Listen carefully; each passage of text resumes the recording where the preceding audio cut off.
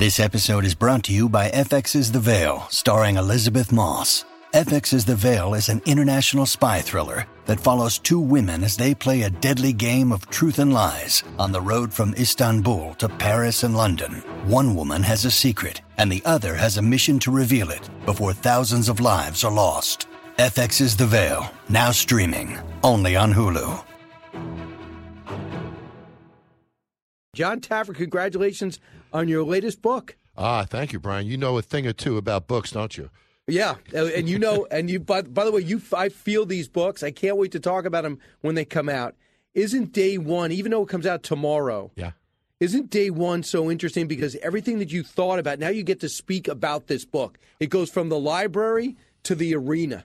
It's the truth, and you got to hold back as it's printing and coming together. You can't talk about it too early. So it's great to talk about them because we work so hard on these.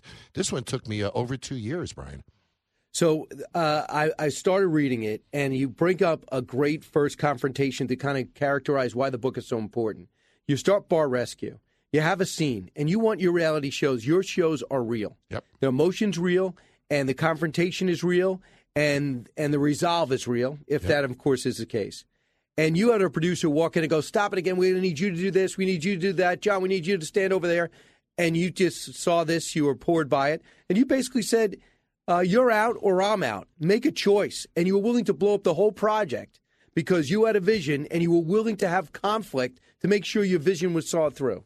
You know, Brian, you and I share something. We're both honest, and I'm not going to go on television and fake stuff. And when I did the show originally, my deal with the network is it would be real. And this one executive came in and wanted me to fake a bunch of stuff. And the show actually got shut down for a day. It was canceled for a day as all the network's executives flew in, and it was a big deal. But ever since then, they allowed me to do my show honestly the way I wanted to. If it wasn't for that conflict, Brian, I probably would not be on television today. So conflict is not a bad thing.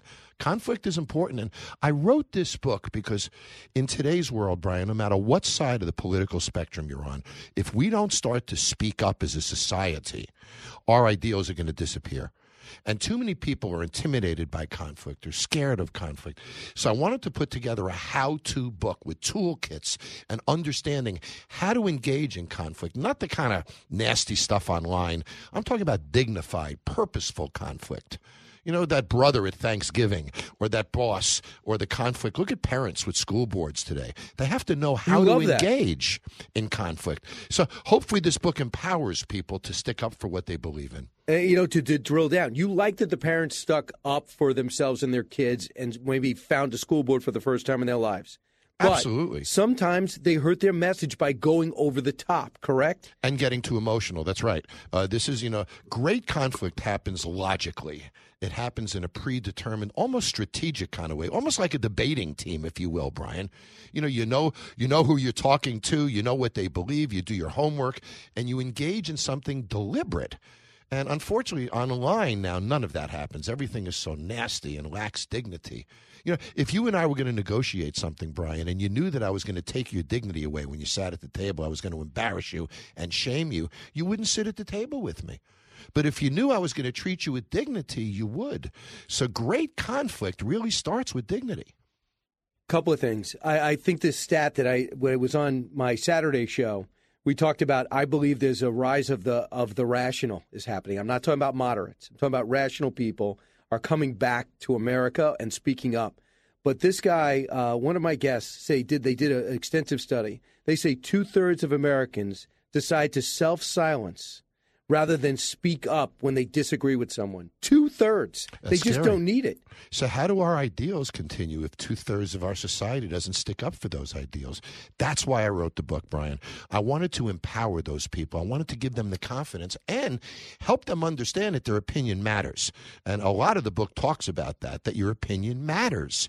Don't discount yourself. And then there's the physiological part, Brian. People who are submissive, who hold things in every day and never stick up for themselves, there's bad physiological effects that happen from that as well. It's not healthy.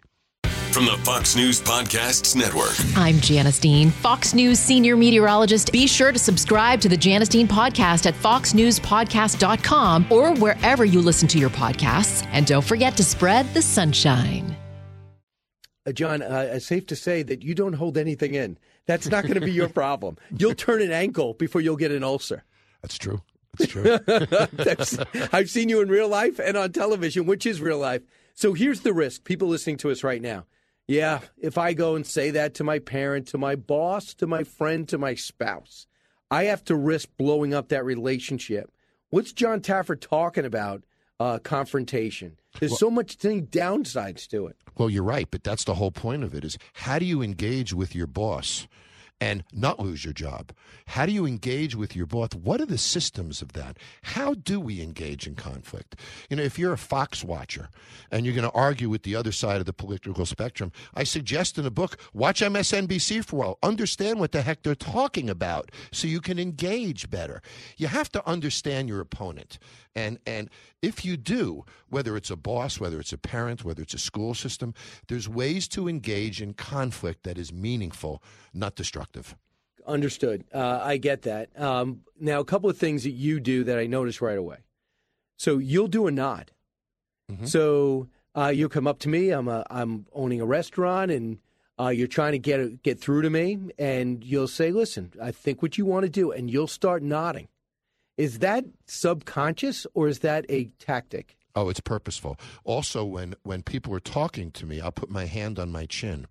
I want people to think that what they say matters to me, that I respect them. And on that basis of respect and listening to them, I can engage in meaningful conflict. If I don't respect them or listen to them, it just becomes a screaming match, Brian, and we don't get anywhere. This is about being logical and being practical and understanding your opposition and strategically going at it to make a point. Understood. So, for example, body language-wise, some people will lean against. So if I'm talking to you, I'll lean against the wall. I'll fold my hand. I'll listen to you. But if I back up and listen, people get the understanding that you are, as opposed to turning away and walking away. If you turn away, or if your body language with your legs crossed or your hand behind your head, which means superiority, mm-hmm. Do you get into some of that? Absolutely. I look at crossed arms, I look at body language, I look at tightening muscles. I mean, those are the signs that tell you you're not getting through. And if you're not getting through, the conflict is worthless. So you have to understand the other side. And we talk about so much of this in the book and the tool kits that we give. Help analyze that. You know, Brian, if I'm talking to you and you cross your arms and step back, there's no point anymore. You're not accepting what I'm saying. So I sort of blew it already. I need to pull you back in somehow, and I need to get your hand back on your chin and get you engaged with me. And great conflict happens when both sides are engaged. What about repeating their point? Well, I think their point, and then you bring up your point. And don't use the word but, use it and. I completely agree with that. Not only is that respectful, it's showing them that you listen to them. So you're saying this, you're saying that. Yep, I can understand how you feel that way. And I have a view that might, have. So I'm with you 100%. Acknowledging is part of respect. Right. And the other thing is, as confident as you are, I think the more confident people know, the more they're willing to understand that maybe they need to know more. I think the smarter people are, the more they realize they have to know more. There's nothing wrong with maybe realizing you're wrong. And that comes out through confrontation. It sure people does. have to be mature enough to admit it. Has that happened to you? Absolutely. There's a great story in the book we talk about with Roy and Walt Disney. When Walt Disney would have spent them at a house and home, they would have gone broke many, many years before they were successful. Roy controlled the checkbook, and they were making the movie Snow White, and we talk about this in the book, and there are some glitters, some defects in the film in the movie Snow White. And Walt goes to Roy and says, I need to fix this. It's $150,000. Roy wouldn't let him do it. And if you watch the Snow White movie to this day, you'll see that defect in the film. It was conflict that created the success of Disney. The conflict between Roy matching the dollars and Walt watching the creative. And it was the combination of both that made it successful. Yeah, we're going to we have something special prepared for you when you come on One Nation this weekend, because I know you're going to be on the channel. Yeah. Do it a little bit different. But I want to just play a cut from your new season of Bar Rescue. Let's listen. Stop! You picked up that bacon with your bare hands, then put your hands all over this plate. You're going to kill somebody. You put gloves on your hand, go touch raw chicken, then touch every handle in this kitchen. What the hell are you guys doing? How did that come out?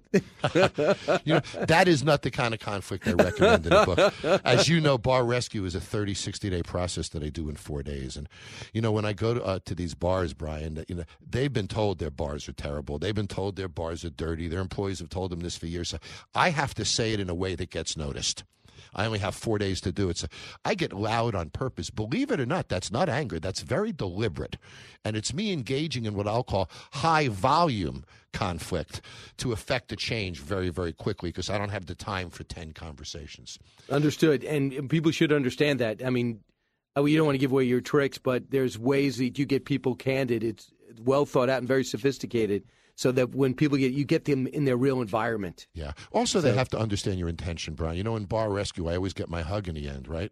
So they understand when I'm screaming and yelling and ranting and raving that I'm well-intended. I'm trying to help them, not hurt them. So that's got to come through in conversations, too, that you care about the other side and you're well-intended. You got to go do a TV hit. But, John, before you leave, there's a sense, even in pro sports, that coaches today do not coach like they used to. Even in the Army and in the military, the academies, they don't do the screaming. They don't go through the Paris Island like boot camp. Would you take that? Do you take that into account that today's younger generation does not want that, and does that play into maybe what John Taffer was like in the '90s as opposed to 2022? No, I believe that we still need to do those things. Coaches push athletes to be their best. They push them to exceed even their own expectations of performance. That doesn't happen if somebody isn't pushed. Either they push themselves like a Michael Jordan did, or they have a coach who pushes them. I'm all in favor of that style. It's funny, when Marshawn Lynch was on Bar Rescue, he told me what a great coach I would have been. Yeah, I know. I saw you did that. Of course, the outstanding Raider and Buffalo Bill running back. Thanks so much, John. Best of luck. I'll talk to you during the week. Congratulations on the book. It is called The Power of Conflict. Pick it up, and you'll be a better person, a better spouse, a better worker, and a better CEO. Thanks, John. Thanks, buddy. Kudlow on Fox Business is now on the go for podcast fans. Get key interviews with the biggest business newsmakers of the day. The Kudlow podcast will be available on the go after the show every weekday at foxbusinesspodcasts.com or wherever you download your favorite podcasts. Listen to the show ad-free on Fox News Podcast Plus, on Apple Podcast, Amazon Music with your Prime membership, or subscribe wherever you get your podcasts.